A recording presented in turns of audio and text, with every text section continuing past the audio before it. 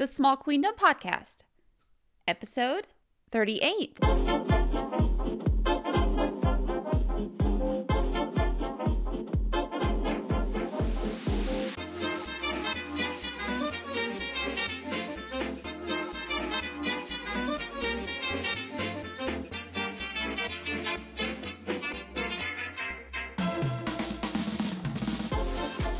Hello, my friend. Thanks for tuning back into the Small Queendom Podcast. I'm the host, Leah Graham.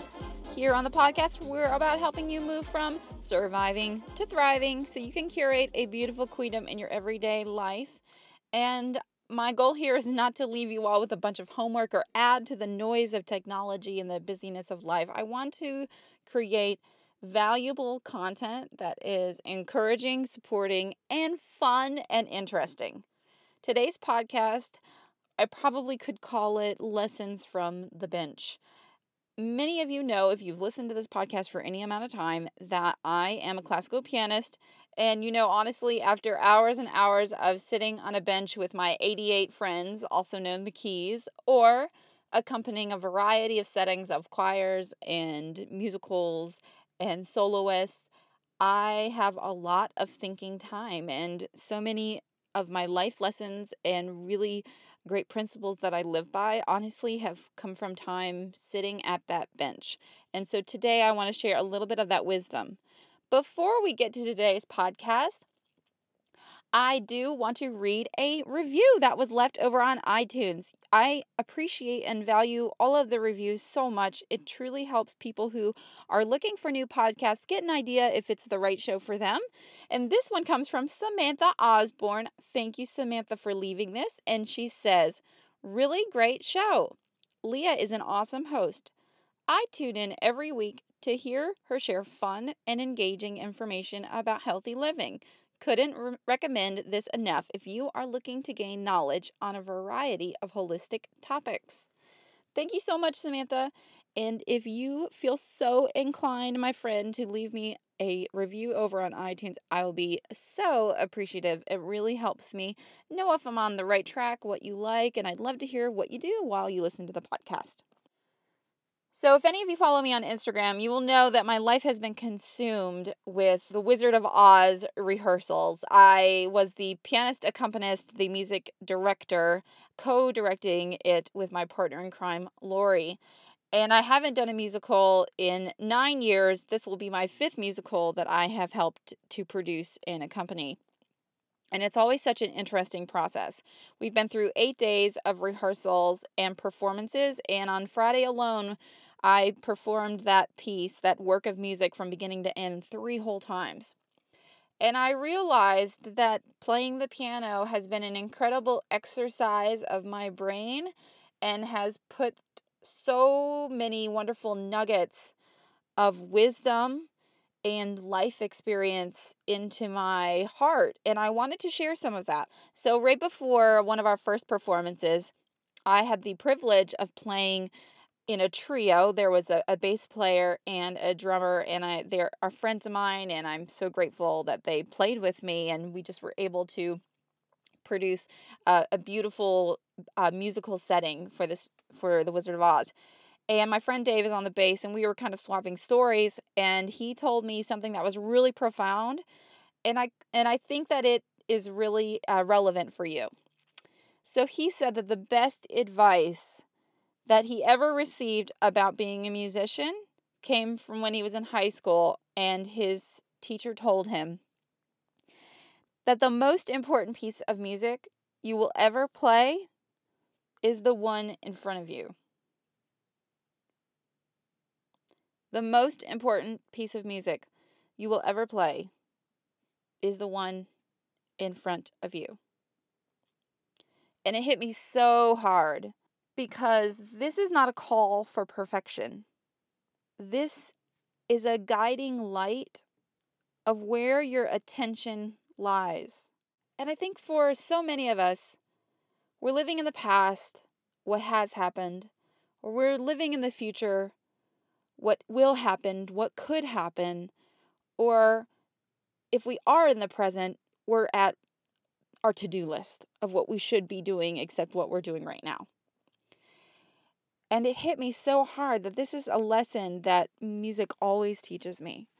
When I'm sitting and I'm rehearsing the same song or the musical number for the umpteenth time, it's so easy for my mind to wander. But the most important thing that is in front of me is that I play that piece, that note, that beat, that entrance, that cue exactly right.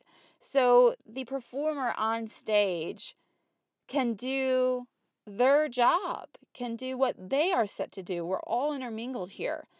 And I really took that piece of advice with me the whole weekend. It was an incredible practice for me to remain focused and calm and present in the exact moment, in the exact piece that I was playing. When my mind wanted to wander about my podcast, about my children, about my business, about my upcoming trip to Nepal, about my to-do list, about so many other things, about friends that I needed to connect with and touch base with, about things going on in the world. But this practice of absolutely being present. And again, this is not about perfection. This is not about that every single sandwich that I make has to be absolutely perfect. It's not that I'm making my bed with military precision every moment of every day.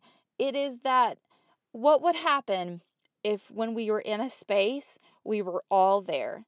We were nowhere else. What would it look like if we looked at our relationship with time in a little bit different of a light?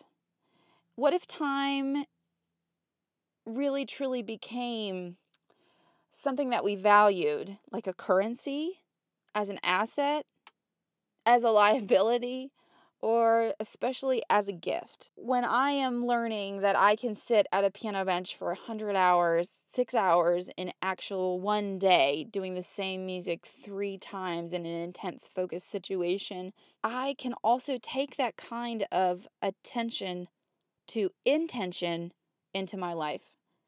Whether I'm talking to my preschooler and she's giving me this epic saga that's hard to pay attention, but the fact that she wants to talk to me is an incredible gift. Whether I'm standing in line and I'm around other humans, like humanity is around me, what if I just put my phone down and I enjoy the music and I smile at someone that I don't know? What if I took that kind of mindfulness into my yoga practice? I think that's what this is. It's just simple mindfulness. It literally is that presence of intention of being present. But what if I was able to transfer what I'm writing in my journal for presence into when I'm writing an email to a colleague or to a business partner or to a friend? I just love this idea about reevaluating where our relationship with time is. And so, if you are a student of the Enneagram, I want to give you a little bit of a nugget to take with you because the Enneagram definitely has something to say about our orientation to time. If you want to learn more about the Enneagram and our orientation to time based on types, I want you to check out episode 50 of the Enneagram Journey by Suzanne Stabile. I will put it in the show notes. I'm going to briefly summarize this episode, but it is excellent.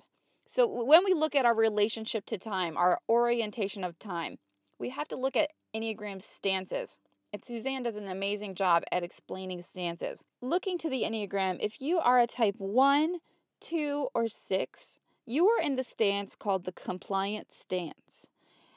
And it's also the stance that is thinking repressed. This does not mean that you don't think. You will actually think all the time. But thinking repressed types 1, 2s, and 6 are focused on the wrong things.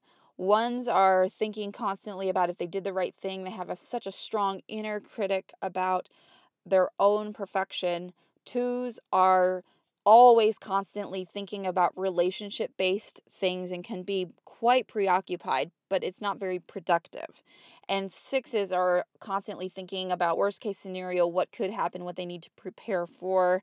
But again, it's not productive thinking. However, 1, 2s, and 6, your orientation to time is very strong in the present. So this might just be a little bit of a tweak for you to just create more intention with your present time, 1, 2s, and 6.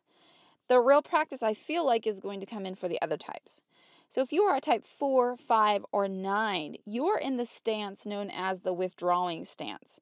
Your stance is all about energy, and in looking at where you are repressed, you are more doing repressed. It doesn't mean that you don't do things, but you're probably, again, not doing productive productive things, or things that are actually going to move the needle to where you want to be.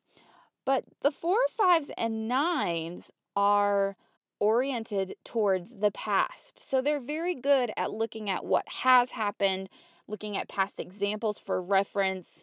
They love to tell stories about the past, or they base what they do based off what has already happened. And so 3s, 7s, and 8s, this is the aggressive stance. These are the most aggressive and assertive numbers, and they are actually feeling repressed. It doesn't mean that they don't have feelings, but they really have to work very hard to practice the full range of feelings and processing information through feelings instead of in other ways. And the 3, 7s, and 8s are oriented towards the future, what they will do, what could be, where they are going, what is going to be their passion project. And so when we're thinking about the quote that my friend Dave shared with me from his music professor, the most important piece of music you will ever play is the one right in front of you. I think that we can look at where we're at. We can look at if our mind is always away, or if it's always in the past, or if it's always distracted, and we can start by looking at where we are at on the Enneagram and focus back into how can we create intention and mindfulness in this present moment. The reason I bring up the Enneagram is when I realized that my type is definitely oriented towards the future as a type 3, it is so true, because sometimes I feel like life is flying by me at such a fast pace. It is a constant practice for me to say, wait, be present. You're right here. This is your life right now. You can't go back. Whatever is forward is not promised. All you have is this moment. The piano has been an incredible teacher for me. My experience a few days ago with 3 performances in one day was an incredible teacher for me to be in the moment, because every performance counts. Because every single one of those performances were just as important as the last. My challenge for you is, where is one area that you can tighten up the intention of attention, your mindfulness? I only want you to pick one thing. And so maybe it's being more present when you're journaling. Maybe it's having phone-free time during meals. I don't know what it is, but I know that you probably know where it is. Just pick one thing, my dear friend. And if you want to learn more about your orientation to time, so you can understand where you might need a little bit more guiding lights and where you might have some blind spots, I really encourage you to check out the Enneagram Journey episode 50 with Suzanne Stabile, where she talks about orientation to time. It's a shorter episode today, but I really hope that you took a nugget and that you will dive into this idea where your orientation to time is, so you can hone in and be more mindful about the life that is right in front of you in this present moment. I'm going to sign off with the wisdom of the Wizard of Oz. My hope, my friend, is that you take your brains, your heart, and your courage, and you dig into the gifts that are already inside of you. There is no silver bullet. You are the silver bullet in your own life. Stay strong and be kind. Bye-bye.